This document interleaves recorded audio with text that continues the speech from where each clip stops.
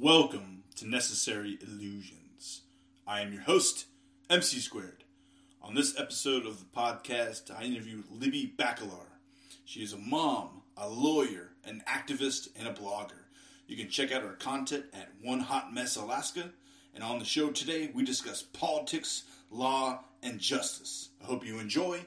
Solidarity forever.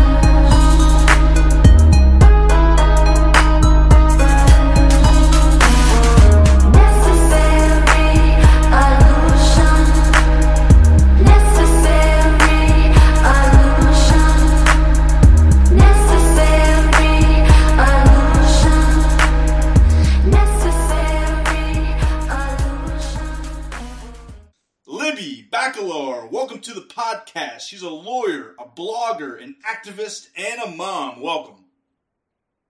Thanks, MC Squared. Good to be here. Coming to us all the way from Juneau, Alaska. That's a long way from New York City. Yeah, it is. It's well, technically, I'm in Anchorage right now. Oh, okay. Because I just had breast reduction surgery, and I couldn't get that done in Juneau, so I'm here in Anchorage for that. But regardless, either way, yes, it is a long way from New York. So I am in healthcare. I think your thoracic spine and your lumbar spine are very happy now that you had the surgery. They are. I think they are. I can already feel a big difference. So it's good. So I've heard Juneau. I actually looked at a job in Alaska. It was on an island. I forget what it was. Very small. I think it was Prince of Wales Island, something along those lines. Yeah, a little town where it was like 1,000 people. Found it fascinating. Didn't end up doing it down here in Texas now. But I actually knew a girl. She was from Juneau too, and it sounded like very similar to this job I was looking at. I don't believe there's any roads that go to Juneau. You have to get there by boat or plane. So that's pretty unique, isn't it? Yeah, that's true. It's unique for most of the country, not for most of Alaska. A lot of Alaska is only accessible that way. But Juneau is one of the parts of Alaska that is only accessible by road or plane. I'm sorry, by boat or plane. The job I was looking at, too, they said on the island, it was mainly like logger roads. There wasn't really like a highway system, anything like that. What's the roads like in Alaska? Yes, we have got a bunch of paved roads in Juneau. Juneau's just like a regular small city. But depending on where you are, yeah, there's many different towns that are just dirt roads, unpaved roads, old logging roads, things like that. How did you get to Alaska all the way from New York City? That's where you're from, right? New York? Yeah. So when I was in law school in Brooklyn, the summer before I started law school, I had done kind of a big camping trip and gone to a bunch of national parks. And I thought that it would be a good idea the following summer to go to try to get a job in Alaska, or like a clerkship or an internship or some kind of job in the legal profession.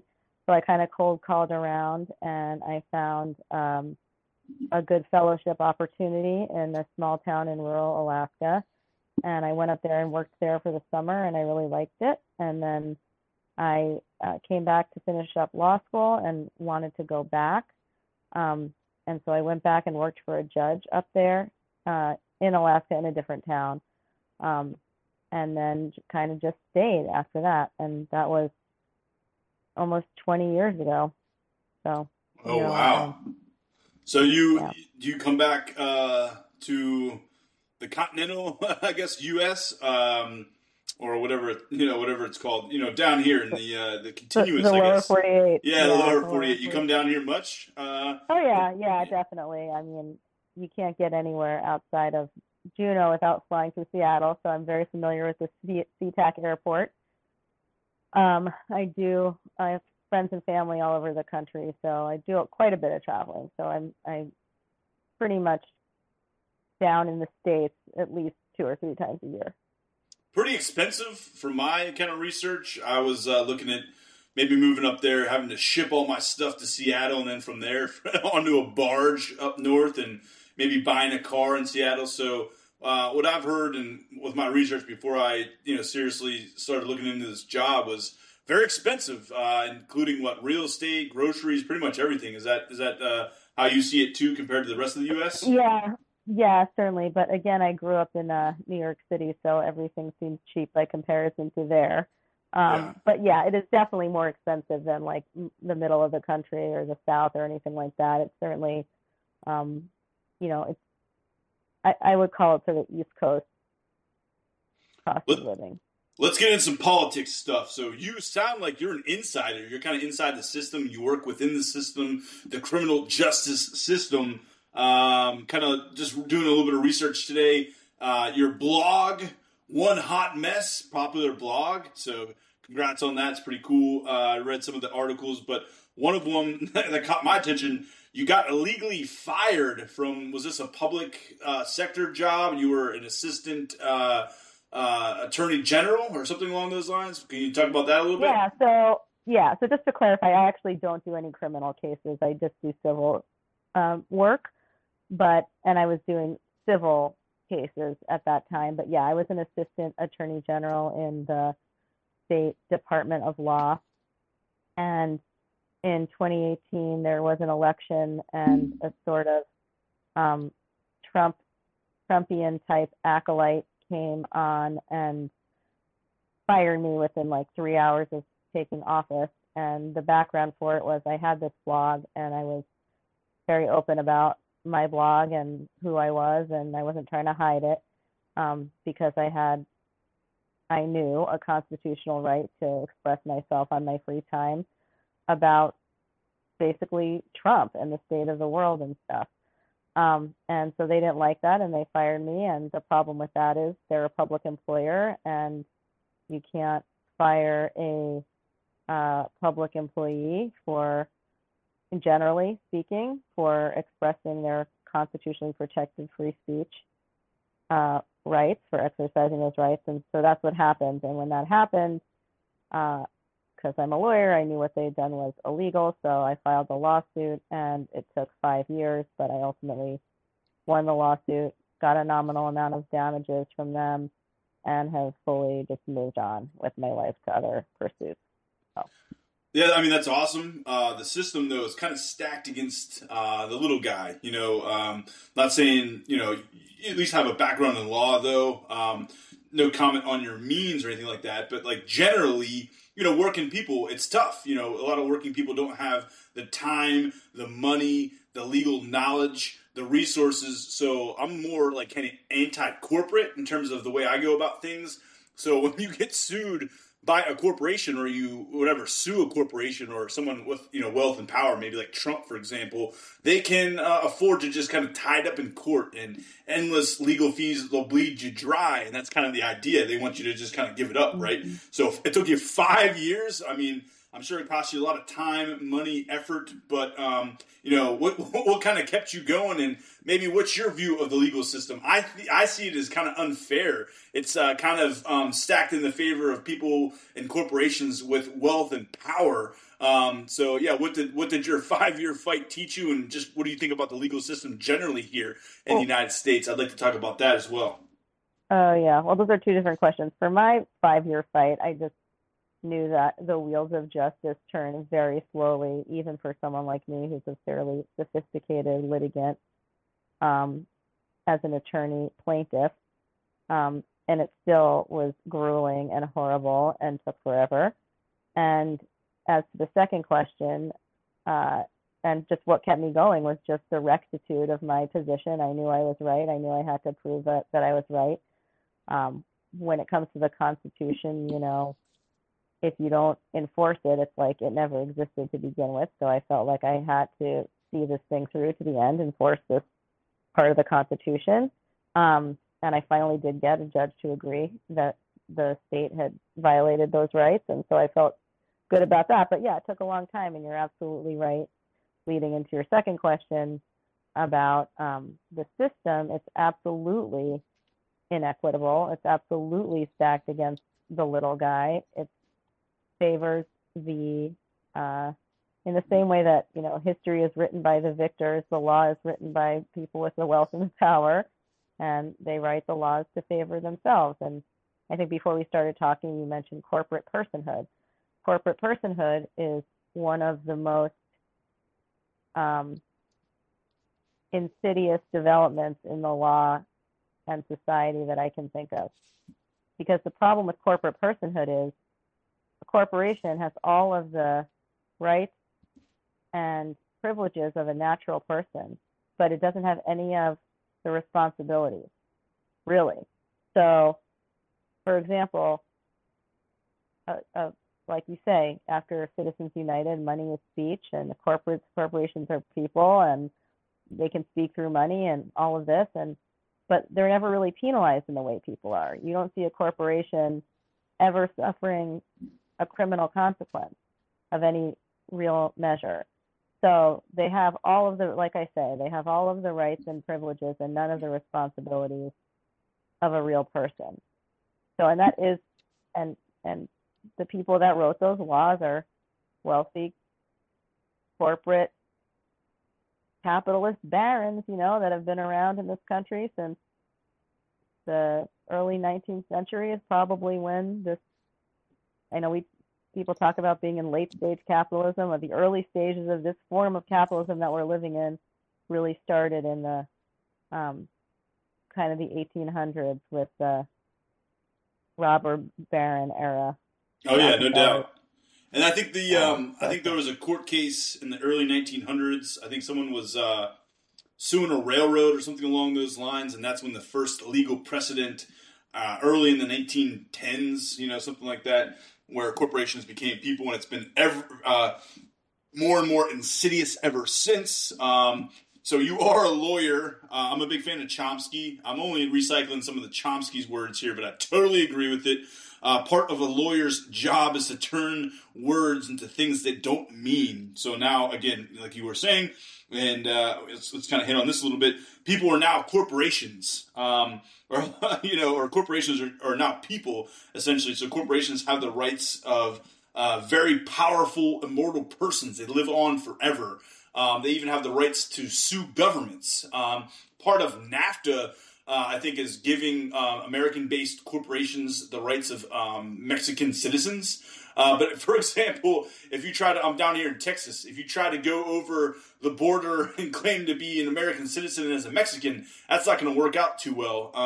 And I think it's, absurd. We should not stand for it. We should not live in a society where corporations have the same rights of immortal persons. They can sue governments. And a lot of times, corporations put state governments in competition with one another to see who can get the lowest taxes, and then the corporation moves there. So Elon Musk and all that kind of stuff, he's been playing these state governments to his favor for a long time. Jeff Bezos, when he's talking about headquarters for Amazon, he's always like between 2 or 3 different cities, and it's always a contest to see who can give him the best deal, who can give him the lowest taxes, the lowest tax burden, the most subsidies, and then that's where he's going to put that next headquarters. And then, again, Citizens United, now speech is money. It's absolutely ridiculous. These are legal precedents. They were made by courts, in the courts. They were not part of congressional legislation, so these could easily be overturned, I should say. Corporate charters could be revoked, so there's a lot of things we can do from a legal standpoint, but I think one of the issues, and my biggest issues with capitalism, is corporations, again, given the rights of immortal persons, are essentially the vehicles the rich and powerful use to dominate every facet of society, and I don't think we should stand for it. I'm in favor of anarcho-syndicalist, so that's kind of my ideology, what I believe in. But I'm all for society to be organized around democratic workplaces, where maybe we don't have layers of hierarchy, or we don't have CEOs making 300 plus times what the lowest paid employee makes. I'm a big fan of co-ops, for example, Mondragon. The average worker can't make less than like 5 times on average the highest paid employee, 5 to 10 times, somewhere in there. They have like ranges and salary maxes. And then the other thing what the co-op could do is, of course, you share management responsibility. Normal workers have input, in policy formation, decision making, and in Mondragon, they actually even vote on the managers. It's not the other way around, but in fact, employees vote who's going to be manager. And once the term's up, if they did a bad job, they're out. And then, of course, they could also equally distribute profits, with amongst the workforce instead of just having those, profits concentrated within a tiny group of people, in the executive suites and the board of directors. What say you about the corporations? What do you think about just corporations generally? That's my biggest enemy. That's where I think the problems are in our society. Yeah. So I think the phenomenon you're talking about in general can be described under the umbrella of corporate capture, which is, these transnational syndicates really are, you're right, have taken over every aspect of government. They've insinuated themselves into government in a way that makes government and corporations indistinguishable from each other, so that we live in what is essentially now a corporatocracy. That's what we really live in. And that's because we've allowed corporations to have rights of natural persons. We've allowed corporations to buy our elected officials. We've allowed corporations to establish the rules of government. And so there is no separation really between corporations and government. They're all mixed in together. So that we live in a corporatocracy as a result. And naturally, those corporations are not going to have the best interests of the people at heart. They're not populist. They exist to make money and meet their bottom line and be profitable. And so you can't have a society that functions at a populist level when it's run, when the whole governing structure is bought and paid for already by, private sector corporate interests. I mean, you see this, I'm sure it's, this is true in health insurance. That's a really good example of an industry that's like this. The fossil fuel industry, very interwoven with government. Those are two gigantic lucrative industries that impact everybody's daily lives enormously. And the reason they're able to is because we've allowed them into our government governing structure so intimately. I didn't allow them in there. They took it. They took power. They marched in there. They marched in there. They took power. We as a society have allowed that to happen. I mean, if you believe we live in a democracy, right? Do we live in a democracy? What do you think about that? Nominally, I think we live in an ailing democracy. I think we're an empire in decline or in free fall. I tend to agree. Really. And we are in for a very big reckoning in the next 20 to 30 years. It's interesting times that we live in. I don't know how old you are, but I think for people who were born after Vietnam and grew up before 9/11, so like Gen X, that was a sort of like for like an upper middle class or even lower middle class American citizen at that time. It was sort of a lull, sort of like a kind of a, not exactly a halcyon period, but sort of a mellow period in history, right?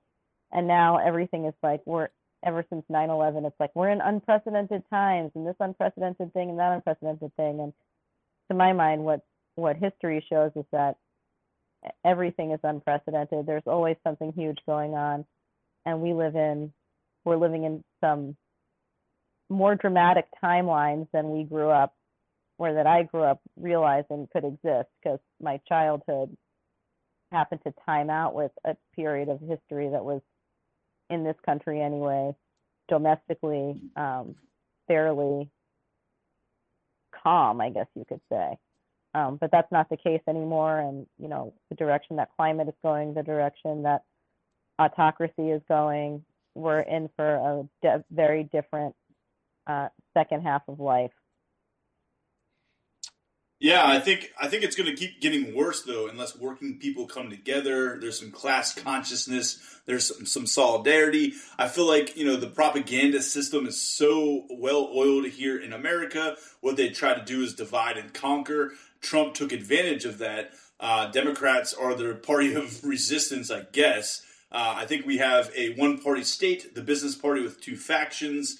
It's essentially a one-party state with moderate Republicans. Your Mitt Romneys, your Joe Bidens, your Obamas. I mean, those are the people that tend to, come to power here. Center right. Kind of. There's not many. I mean, Bernie, I guess, is looked at as like a socialist, a far leftist. But I only think he's a radical if you think that basic human rights are radical. You know what I mean? I think he's talking about like healthcare and education. I think the fact that Bernie Sanders' ideas are thought of as radical is less a statement about the radical nature of Bernie Sanders' ideas and more as a statement of how far to the right we have swung in terms of what our priorities are, and in terms of the amount of fealty we are routinely and just giving willy-nilly to corporate interests at all times. I mean, the fact that his ideas seem radical is not a statement to me about that his ideas are radical. It's that our standards are so low for what we should be pursuing as a body politic that's concerned with, like you say, basic human rights. Yeah, and I think it's elites, though. It's the elites. It's the media companies. I think there's a handful of media companies owned by an even smaller group of billionaires that control the information system, not just the media and the media companies, but Hollywood, the internet, the search engines. I mean, everything. Technology generally is controlled by, a small group of people in a fraction of the 1%, and their agenda is the same, and it's much different than the agenda of the population. So, for example, there's a lot of talk about the common good. Chomsky, my favorite author, actually has a book about that. But generally, what is the common good? You might have a different idea of what the common good is than me. The CEO might have a little bit different idea of what the common good is, or a different agenda than the janitor that cleans his floors, So generally, though, like, I'm in favor of democracy. The majority rules, that kind of stuff. Like, for example, I'm in favor of defund the police for sure. We live in a police state. We live in a state of mass incarceration. We've left the rest of the world way behind. The Soviet Union and some of the most authoritarian, regimes in the world. We lock our population up at an even higher clip than, a country like the Soviet Union, which was a dungeon. But I think just generally the population is so far to the left on almost every issue. For example, 66% in a poll I saw wants a ceasefire in Gaza. And what does our government do? They send them billions and billions of more dollars to commit genocide on our dime. The majority of Americans want student loan justice. They think at least $10,000, but I think the majority are in favor of $50,000 cancellation. Most want affordable college, free college even, and certainly free community college. Most want a healthcare system. Most want Medicare expanded. Most want, increased Social Security for people later in life. So all these things, the majority of the population want, but we can't have them because the crooks in Washington don't work for us, the population. They work for a tiny sector of the population that essentially controls the corporate sector.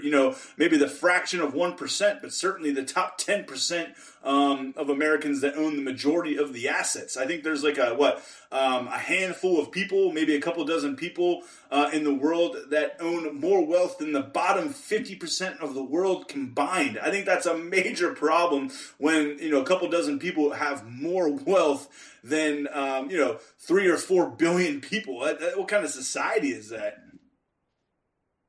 And a lot of that wealth here is concentrated in America and American-based transnational corporations. But for example, international law allows Apple to be headquartered in Ireland so they can skirt corporate tax rates. So unfortunately, there are major problems here in America, and that's what I tend to focus on.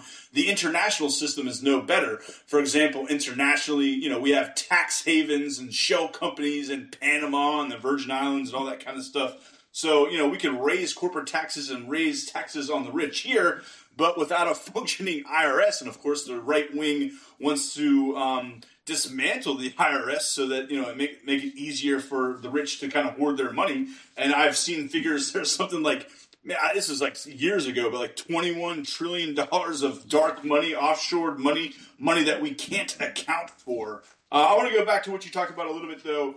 Regulatory capture. So essentially when, we have this corporate state nexus, and that's starting to get into fascist territory. That's what we kind of had in Nazi Germany. We had this corporate sector, this government sector, and the lines were very blurred. And then what we get is like regulatory capture. So, for example, the 2008 financial crisis, the greedy bankers who made risky investments that crashed the economy, they were the same people chosen by the Obama administration. His entire administration was made up of Wall Street insiders. So they were the same exact people he chose to try to rebuild the economy and the banking system. So I've kind of made this comparison before. It would be a lot like having big tobacco executives make child smoking laws. You know what I mean? So that's what I see from regulatory capture, and just basically, essentially, the people, the people in these industries, whether it's the military and defense, sector, or whether it's big pharma writing, healthcare legislation, or whether it's, I think essentially for Obamacare, which the population didn't like Obamacare because they didn't think it went far enough. That was essentially written by the healthcare lobby. So what you get is lobbyists in these, in these sectors of the economy, from healthcare to finance and banking, to the military and defense. I mean, basically, they're lobbyists write the laws almost completely. I mean, you're more of an insider certainly than I am. But how does the I think what did the Supreme Court say once? It's kind of like sausage. You don't want to see being made or something like that, or something along those lines. It was an opinion about obscenity. Oh. And it was I can't remember the justice that wrote it. But it was, it when you see it. Oh, yeah, yeah. Pornography or obscenity. What does obscenity mean? You know it when you see it. Yeah.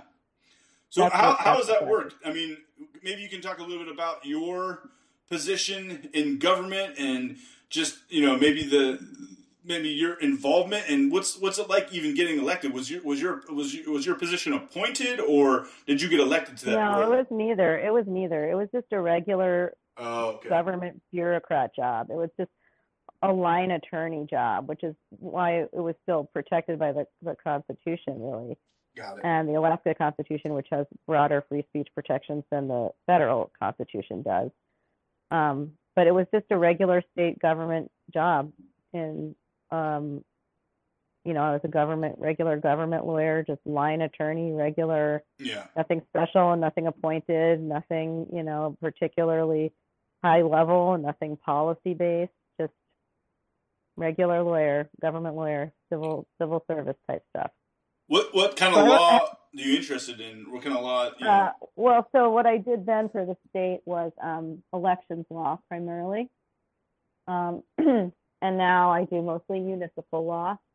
But all of it is, there's overlap there with constitutional issues, and now with the work I do now, planning and zoning and contracts and leases and procurements, just the things that make local government run. When I worked for the state, it was more about, I worked in for a lot of different agencies representing different aspects of state government, everything from the Department of Public Health to the Division of Elections to sometimes, various boards and commissions and just things all over the government. So I was checking out your blog and your Twitter handle and your Facebook. You wrote a law review about ballot reform and ranked choice voting and that kind of stuff. Can you maybe talk about it? Yeah. So, the law review article I wrote was about the ballot initiative process in general in Alaska. It was called Alaska's Ballot Initiative Process History.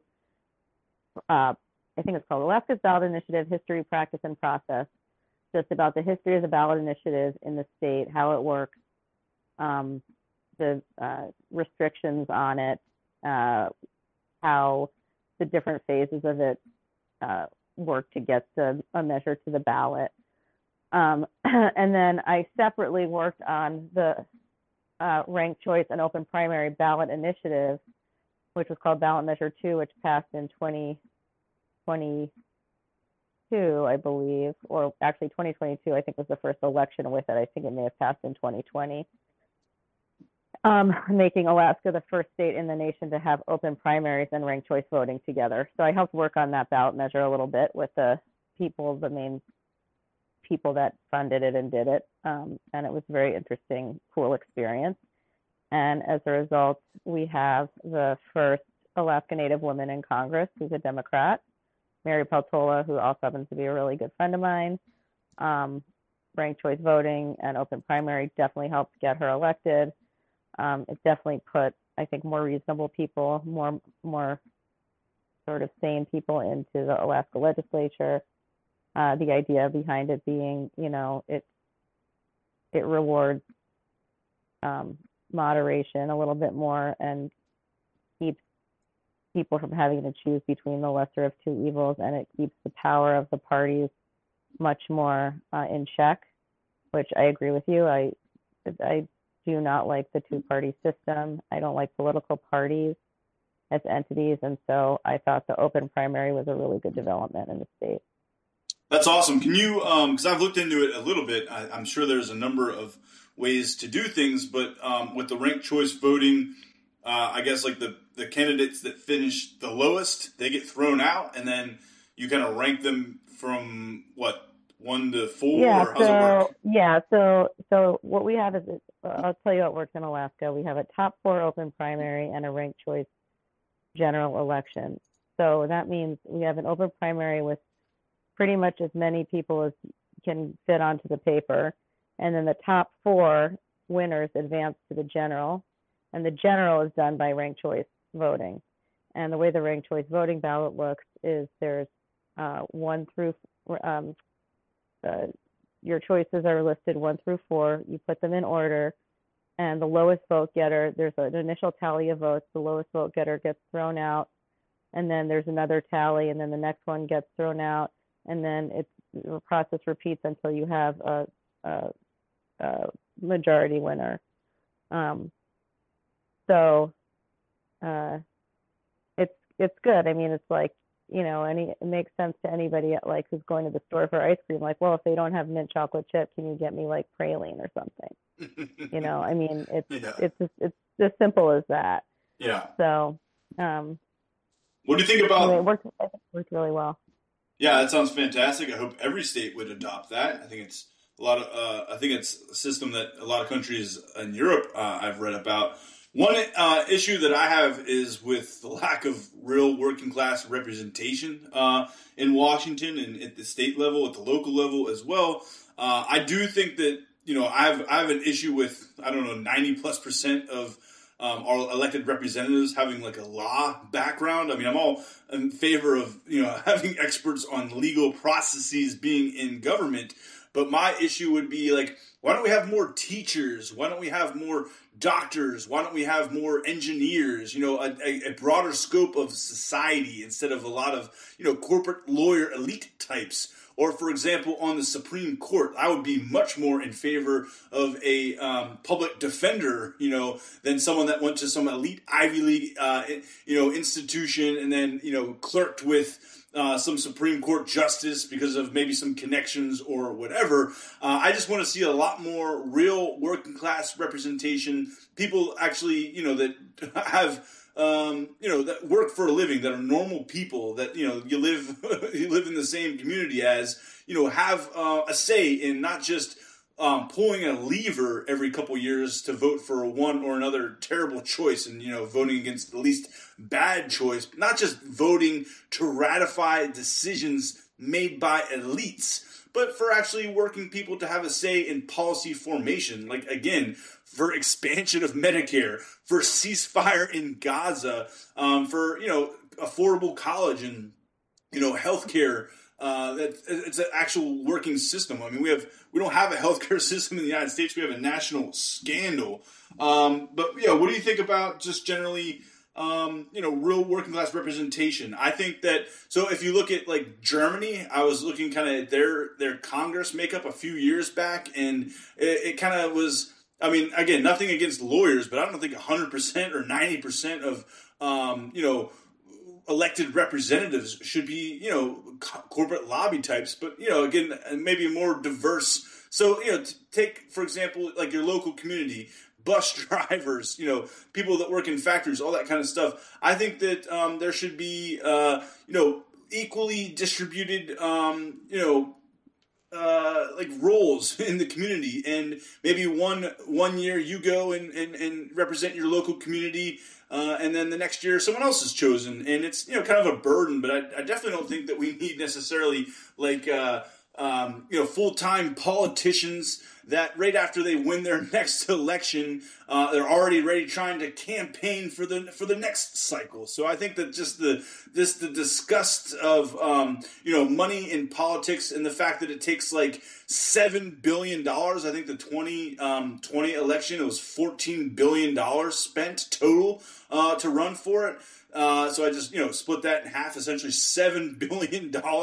It takes for you to kind of run for president. And we have Joe Biden, a career insider in Washington, versus a billionaire who essentially just decided to cut out the middleman, to cut out the political class, and just represent the ruling class himself. So just the money in politics and the lack of representation of working people is an issue for me. Like, what do you think about my point of maybe having like someone like a public defender, for example, sit on the Supreme Court that maybe went to a state school? Oh my gosh, not maybe not an Ivy Leaguer. You know what I mean?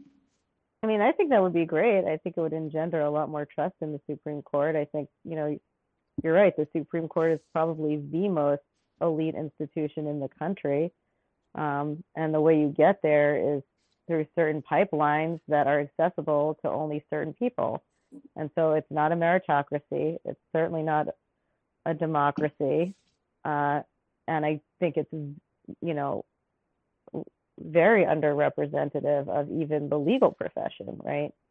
So, I mean, but again, the deck is stacked because the whole system is set up to incentivize people with lots of connections, access, and money to get into these positions, and the kinds of people that you're describing that we all as a society would benefit from having representing us in office can't access those systems. So it's sort of a bit of a catch-22 until we really redefine the way these systems are structured and move the Overton window and begin to imagine a different way of doing things. I don't see a whole lot changing. I agree with you, and you said maybe one of my favorite words, the system. You didn't pick out a specific person, or you didn't say, all of our problems are the result of Trump or Joe Biden. You said the system, and that's exactly right. I 100% agree there. The system needs reformed. We're not getting some hero in there that save us. I don't want to elect some dictator that, is going to be saving the ruling class, because that never works out well. What we need to do is change the system. There's a famous line about fascism, which is that an autocracy, which is that your institutions will not save you. And that's another way of saying the system won't save you. I like to quote Emma Goldman. She says, she's an anarchist philosopher, and she said, if voting could change anything, they would have already made it illegal. Probably true. I think so too. I mean, I don't think voting changes a lot. It doesn't change as much as it should. I still think it's worth doing. Me too. Even with the limitations that we have. Me too. I think the Republicans would absolutely love it if Democrats and far leftists just decided to just completely remove themselves from electoral Well, I mean, politics. and to your point about if voting works, they would make it illegal already. I mean, that's what a lot of Republicans are trying to do. You're right. So they're trying to make voting illegal for a lot of people. So it does work to some degree, because if it didn't, there wouldn't be such an effort to suppress it. So I don't think it's accurate to say it doesn't do anything. You can see that voting works and unions work because you can see how hard systems work against those things from happening, right? So how hard certain interests work to stop people from voting, how hard certain management entities work from stopping labor unions. They do work to some degree, or there wouldn't be so much resistance against them. That's what I think it is. I don't necessarily think it's voting. What I think it's public pressures. I think it's strikes. I think it's protests. I think it's, thousands and maybe even hundreds of thousands or even millions of people, in the streets all over the world, fighting for a ceasefire in Gaza. The ruling class sees that kind of stuff. Whether or not someone got voted into office is one thing, but to actually see some civil disobedience on the streets, that's when I think real stuff gets done. So I like, Chomsky's my favorite philosopher. He says it should take you all of 5 seconds to decide who to vote for, to pull one lever for one or another bad choice and just vote for the least bad. That's our system, unfortunately. Chomsky was a friend of my uncle's, actually. They were good buds. That's my guy. So, I love that guy. I never got to meet him, but he was a really good friend of my Uncle Jake's. And I don't know if you knew this, but my grandpa, on my maternal side, was a labor organizer during World War I. I've written about this on my blog a bunch. Anyway, he went to jail for sedition for union organizing. Yeah, that was the Red Scare, right? That was right around Woodrow Wilson and the Red Scare. There's a lot of anti-union and Red Scare. It was in the 20s. It was he was organizing copper miners during World War I, and he got arrested for sedition under the Espionage Act. So. Yeah, we have a very violent labor history in the United States. I'm from Western Pennsylvania. I speak on this quite a bit. But when the steelworkers and Homestead Steelworks were striking for better wages, a shorter day, better safety standards, they wanted at least one day off a week. What the robber barons, which we initially started our conversation with, Andrew Carnegie and his henchman, his right-hand man, Frick, they brought in the Pinkertons, which is private security forces, to rough them up, kill them. The Homestead Massacre, they shot people down, and all these people were doing was trying to get, they wanted their dignity, they wanted their bread, they wanted their roses, they wanted to be treated like a human being. So they weren't machines. They didn't want to be stuck in these dangerous steel mills 6 days a week, 12 hours a day for a couple bucks. And the robber barons did not like that resistance. So they brought in the Pinkertons to kill them, essentially. But we had mentioned a little bit about the system, a lot of nepotism, crony capitalism maybe.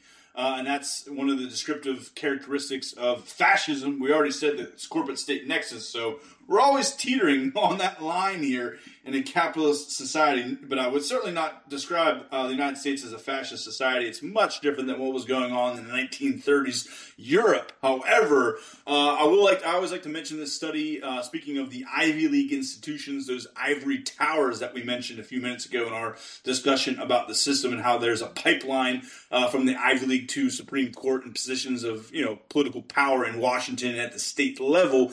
The political science department of Princeton University, I think it was 2014, said the United States was a oligarchy, not a democracy. Essentially, 90% of the population was disenfranchised, meaning the ruling class doesn't take into what they have to say in policy formation. They have almost no say. And then I can always like to go back to the founding of America. Surely America was founded as a democracy, at least in theory, as an idea. But who was a participant in that democracy, rich white property male owners, or rich white property owners who were male. If you were Native American, in the 1700s, democracy wasn't very good for you. If you were a woman in the 1700s, 1800s, there was no democracy for you either. And of course, democracy has been expanded. That's what we should be doing on the left, expand democracy. The framer of the Constitution, James Madison, at the constitutional debates said that government should serve the opulent minority, should protect the opulent minority from the majority. So essentially, the framing of the Constitution, in theory, it was to try to protect rich white property owners, to try to, maintain their wealth, power, and control over society. So obviously, things have changed over the last, several hundred years, which is a great thing, but we have a long way to go. I always like to make this comparison. If you're a leftist, you're on the side of the working class. Unfortunately, it's always an uphill battle. But we're starting, a lot farther along. We have generations of people that came before us, like the workers that were slaughtered in Homestead during the steel mill, protests and all that kind of stuff. So I wanted to get to this kind of stuff, though, talking about the system. I like to talk inside and outside the system. Outside the system would be protests, unnecessary illusions, podcasts, blogs. Inside the system would be some of the stuff you're doing, which is great, talking about ballot reforms and that kind of stuff. What do you think about, so I talked a little bit about the framing of American so-called democracy. What do you think about, though, the gerrymandering that goes on? Obviously, I guess it gets done on the right by the Republicans and the Democrats. I'm more outraged by, right-wing, gerrymandering, where a minority of, they can win elections by getting a minority of the votes, which is not a good thing. I'm all about democracy, majority rules. But the other thing, that kind of hinders democracy, that limits democracy, the Electoral College. What do you think about those two things? Oh yeah, the Electoral College is bad news.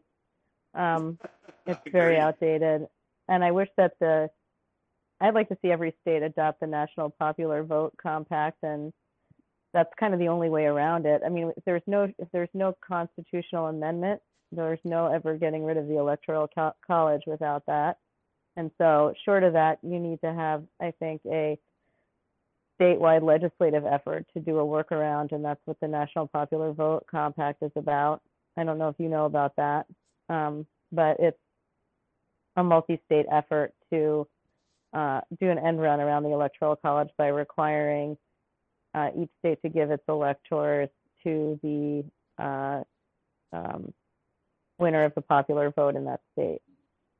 So effectively, it's an end run around the Electoral College, which it would be great if every state could agree that that's what should happen. And then that would basically neuter the Electoral College, because every state would have decided we're going to pledge our votes to the popular vote winner in this state, no matter what. So it's kind of like, it's not, you should do some, you could go down a rabbit hole on that. Yeah. It's kind of interesting. But yeah, the National Popular Vote Compact, where it's at.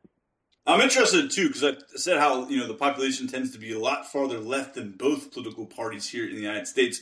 I wonder what percentage of the population would be in favor of just a popular vote. I would venture to guess it would be the majority, maybe a slight majority, but I'm not sure. Maybe I'll look it up and post it on Twitter. I want to go to a couple more things here. I guess we're sticking with your background in law. Let's stick with the politics and the law stuff. What about death penalty, capital punishment? I think that, these pro-life people, it's absolutely absurd. I'm all for women's right to choice. I don't really have much of a say on this issue. I think pro-choice, let women have a say in the matter. They shouldn't be treated like, livestock or something along those lines. But then, the people on the right, they are the ones also calling for, the continuation of this genocide going on in Gaza. They also, seem to be more so in favor, the right wing of, the American political establishment in favor of the death penalty, capital punishment. So I think it makes, being called pro-life an hypocrisy. What say you, though, about the death penalty and just generally about, harsh punishments? I think that generally a society is, a civilized society would be one with a little less harsh laws and a crime and punishment, type system in place. Yeah, I agree. I think the death penalty is terrible, super barbaric, uh, antiquated, ineffective, inhumane. I'm completely against the death penalty. So I think in I think some, we've, well, I think there's some maybe parts in Europe I saw like the most heinous crime you could commit. The max penalty is like 20 years. So let's say you are, someone gets in trouble for a mass shooting, maybe killing hundreds of people. In America, they'd probably be, depending on their state, it would be maybe 50 life sentences, or they would be maybe subjected to solitary confinement, torture, or maybe the death penalty. But I kind of like the idea of like rehabilitation over like punishment. What do you say about maybe the most heinous act you could possibly think of, and the max penalty be maybe 20, 25 years, and have the opportunity for maybe that individual to maybe someday reform their life and to maybe get out someday? Would you be opposed to that? Do you think life in prison is? no, I'm not opposed to that at all. I mean, I think we should be doing things the way every other Western democracy or social democracy does things, like the way Europe does it. I mean, we have a big mass incarceration problem, and part of that is, guess what? Like private prisons. So like there's like a lot of corporate investment in the carceral industrial complex as well. So like circling back to the beginning of this conversation about corporate capture, we also have a lot of corporate interests in this country involved in the prison industry. So incarceration is a business and of big money, right? So that's one of the reasons why we have such a big problem with it in this state, in this country. And I totally agree. There should be a lot less of it, and that there should be, and that the death penalty needs to go the way of, biblical times, because it's totally barbaric and ridiculous and ineffective. Totally draconian. Totally draconian. And I've looked at the private prison industrial complex. I love coining these industrial complexes. That's fun. The military industrial complex and onward. The agricultural industrial complex that has captured our food system. Absolutely. I mean, there's a corporate industrial complex for it. There's an industrial complex for everything. There really is. It's fun to say too, and it is unfortunate. But talking about the private prison industrial complex, these prisons allowed to sue local governments if certain occupancy rates aren't met, putting pressure on judges. How about that for a conflict of interest? Insane. I hadn't heard about that, but that sounds on brand. Yeah, they'll just say, hey, we're not at a certain occupancy rate. We're just going to close this prison, and good luck putting, do whatever you want with these, and then that puts pressure on people. Like, hey, let's try to keep them in business. I don't know, just corruption and just and I think I think the private prisons. I think it's mainly like in the red states, but I'm sure they exist in not just outside the South. So, but I think generally what we should not have ever are prisons that are for profit. I think that's just a horrible, horrible thing. And I would think the world and the United States certainly would be way better if we closed every single one of these private prisons tomorrow. They are just really, really bad, ugly, dirty. Talk about the swamp. That is ugly, murky, nasty stuff. All right. Let's go to another institution that I hate, the Supreme Court. I think I saw recently when I did a podcast, solo one, about, it was right around the time Roe v. Wade got overturned, and then there was the debacle with the student loans, even though the majority of the country wants loan forgiveness, at least $10,000, maybe $50,000, the majority of the country is in favor of. Although the Biden administration couldn't really get anything done, and I think they knew it was going to fail. I think it was doomed to fail. The lawsuits, unfortunately, were very well funded by right-wing billionaires, and kind of like think tanks. There's a lot of bribes, lavish trips, dinners, conflicts of interest, settled debts with some of the justices, Clarence Thomas, Samuel Alito. I even saw Antonin Scalia. He had tens of thousands of paid trips over the course of his career, or at least over 1,000 of these paid trips and dinners and all kinds of stuff. So, but I just have a major problem. First off, these 9 justices appointed, not elected, to lifetime terms. At the time, the Senate, at the founding of America, I think for maybe the first several decades or more, the Senate was actually appointed too. So now they are elected, but yet for some reason, we're not supposed to elect justices to the highest court in the country. I think that they are ideologues. I think they have some ideology. I think that's pretty clear how they're how they rule on these major cases. They pretty much rule on party lines, and it's no coincidence, they're put into power. I watched actually a documentary on PBS about Mitch McConnell and his hacking of the Supreme Court and his essentially, right-wing, getting judges into, positions of power throughout his entire career. He did a really good job, doing that. Unfortunately, I'm not on his side. But just generally the Supreme Court, again, the lowest rating, I think they were around 20% approval rate in this country, so very undemocratic institution. The last time the Supreme Court was expanded, it was in 1869. At that time, the United States had 31 million people. We now have 331 million people, 1,000% growth, 10 times that. And yet we have the same amount of justices in bathrobes, essentially determining every facet of our lives. I think that it's a major problem here. And I think that, I think we need, first off, I think we need term limits. And I think it'd be a good idea for these justices to be elected, not appointed. And I think the court should be expanded. Essentially, now that we have a right-wing reactionary Supreme Court for at least the next generation. But, I think all court systems tend to be dominated by the Republican Party, by the Conservative Party, and that's typical throughout the world. But what say you about the Supreme Court, the justice system, unelected justices, and the fact that the court hasn't been expanded for over 100+ years, even though there's been 10 times population growth that's exploded? What say you about all that stuff? Yeah, I'm in favor of reforming the Supreme Court. I think there should be more justices on it.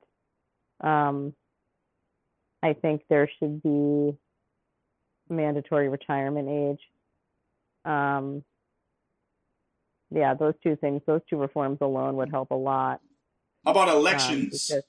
How about elections to finite terms? What say you about that? I brought this up with some lawyers that I've talked with, and none seem to be in favor of it. For some reason, I don't know. Lot of lawyers. I don't know. I'm not in favor of that, but I do think we need more justices. I think we need a different way of having these confirmation hearings. I think they're complete circuses. I think Congress shouldn't be able to completely obstruct appointments the way that they have and play games with the rules of the Senate to hamstring appointments. And I do think they should not be for life. I think there should be a mandatory retirement age. McConnell during the Obama presidency left the seat open for months or maybe even a year? Yeah, he totally played games with that seat, and as a result, He got what he wanted, though. He won. He got exactly what he wanted.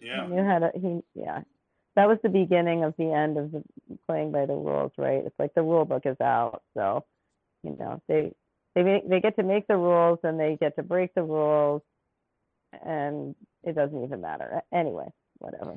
So why not elect Supreme Court justices? Aren't they just political figures going by ideology and party lines? I got to press you on it. Why are you in favor of keeping a system that appoints these justices by elites and those in power? Why not elect? I don't know. There's like always the question of appointment versus election, right? Like for all of the reasons that we've talked about, elections are subject to their influences too, right? You have another form of campaigning, another form of funding these positions.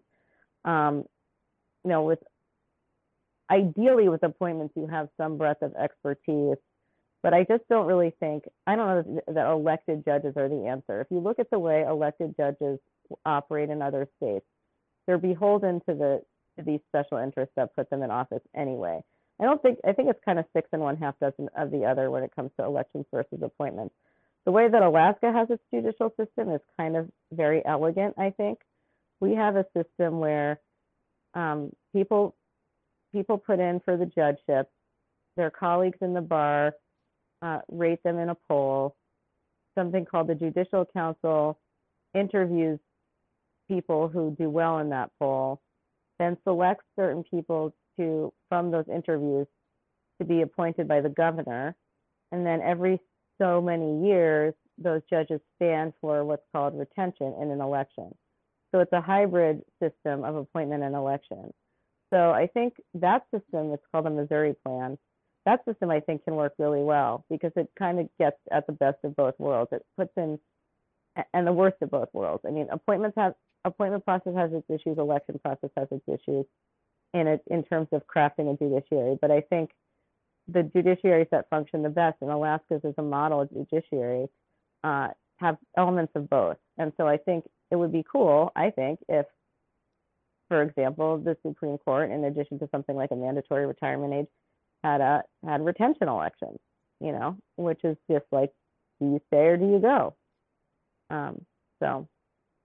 Anyway. Yeah, just to me it sounded very technical. I'm an outsider. I'm no law expert, but sounded to me very elite run, very bureaucratic. And of course, I totally agree with you. Elections don't solve everything.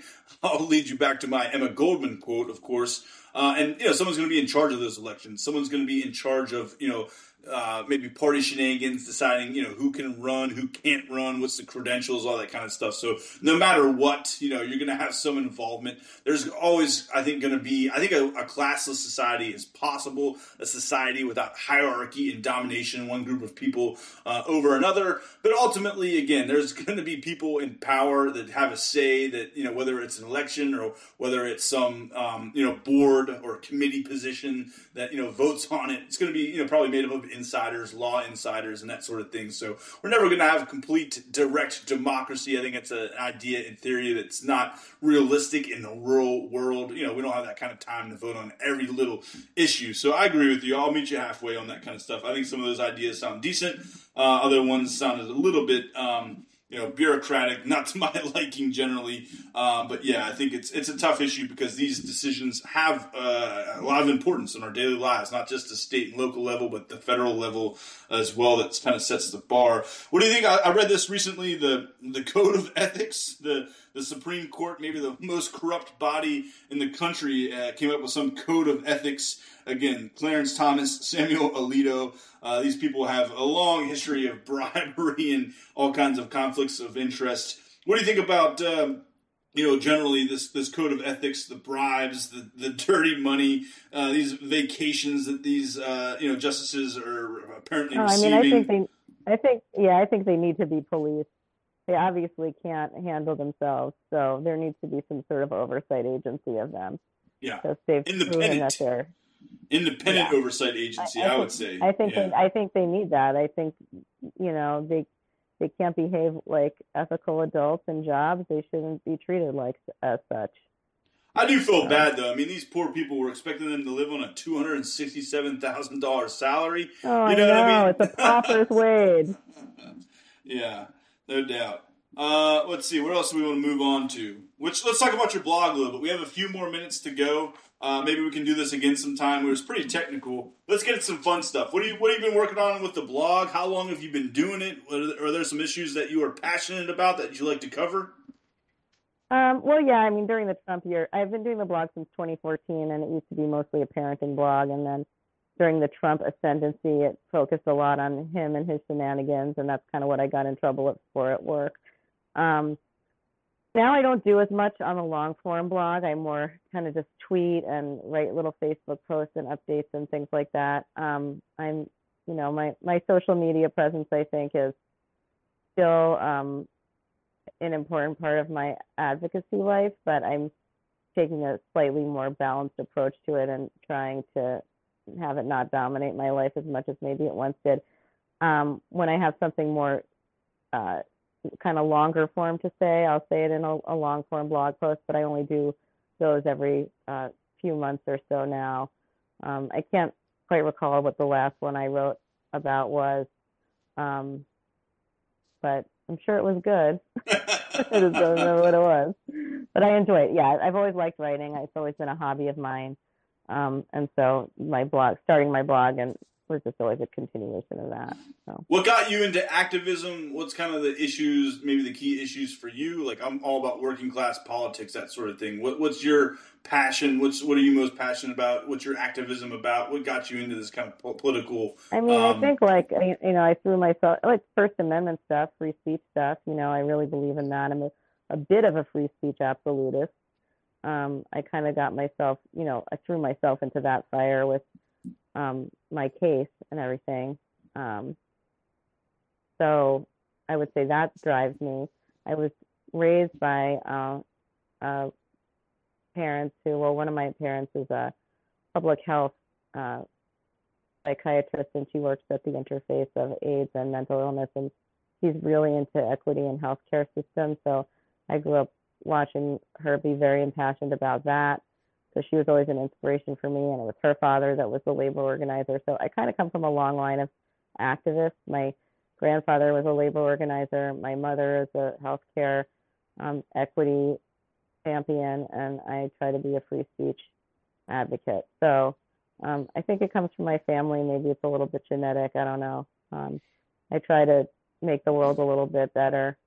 Not sitting here pretending I'm, frickin' Gandhi or Mother Teresa or anything and moving mountains, but I try to do my little part, shifting what the deck chairs around on the Titanic while I'm here. We got less than 2 minutes. You want to go like a few more minutes on another podcast, or you want to just wrap it up now and tell people? I'm good. Yeah, I should wrap it up because I have some things I need to do over here. But where can people find you? Go ahead. Where can people find you? I'm at Libby Bacalar on Twitter, onehotmessalaska.com, and One Hot Mess Alaska on Facebook. All right. Thank you so much. One Hot Mess, Libby. I appreciate your time. Let's stay in contact. Maybe we'll do it again in the future. Have a great night. I appreciate your time. Thanks. You too. Great talking with you. Bye-bye. Bye.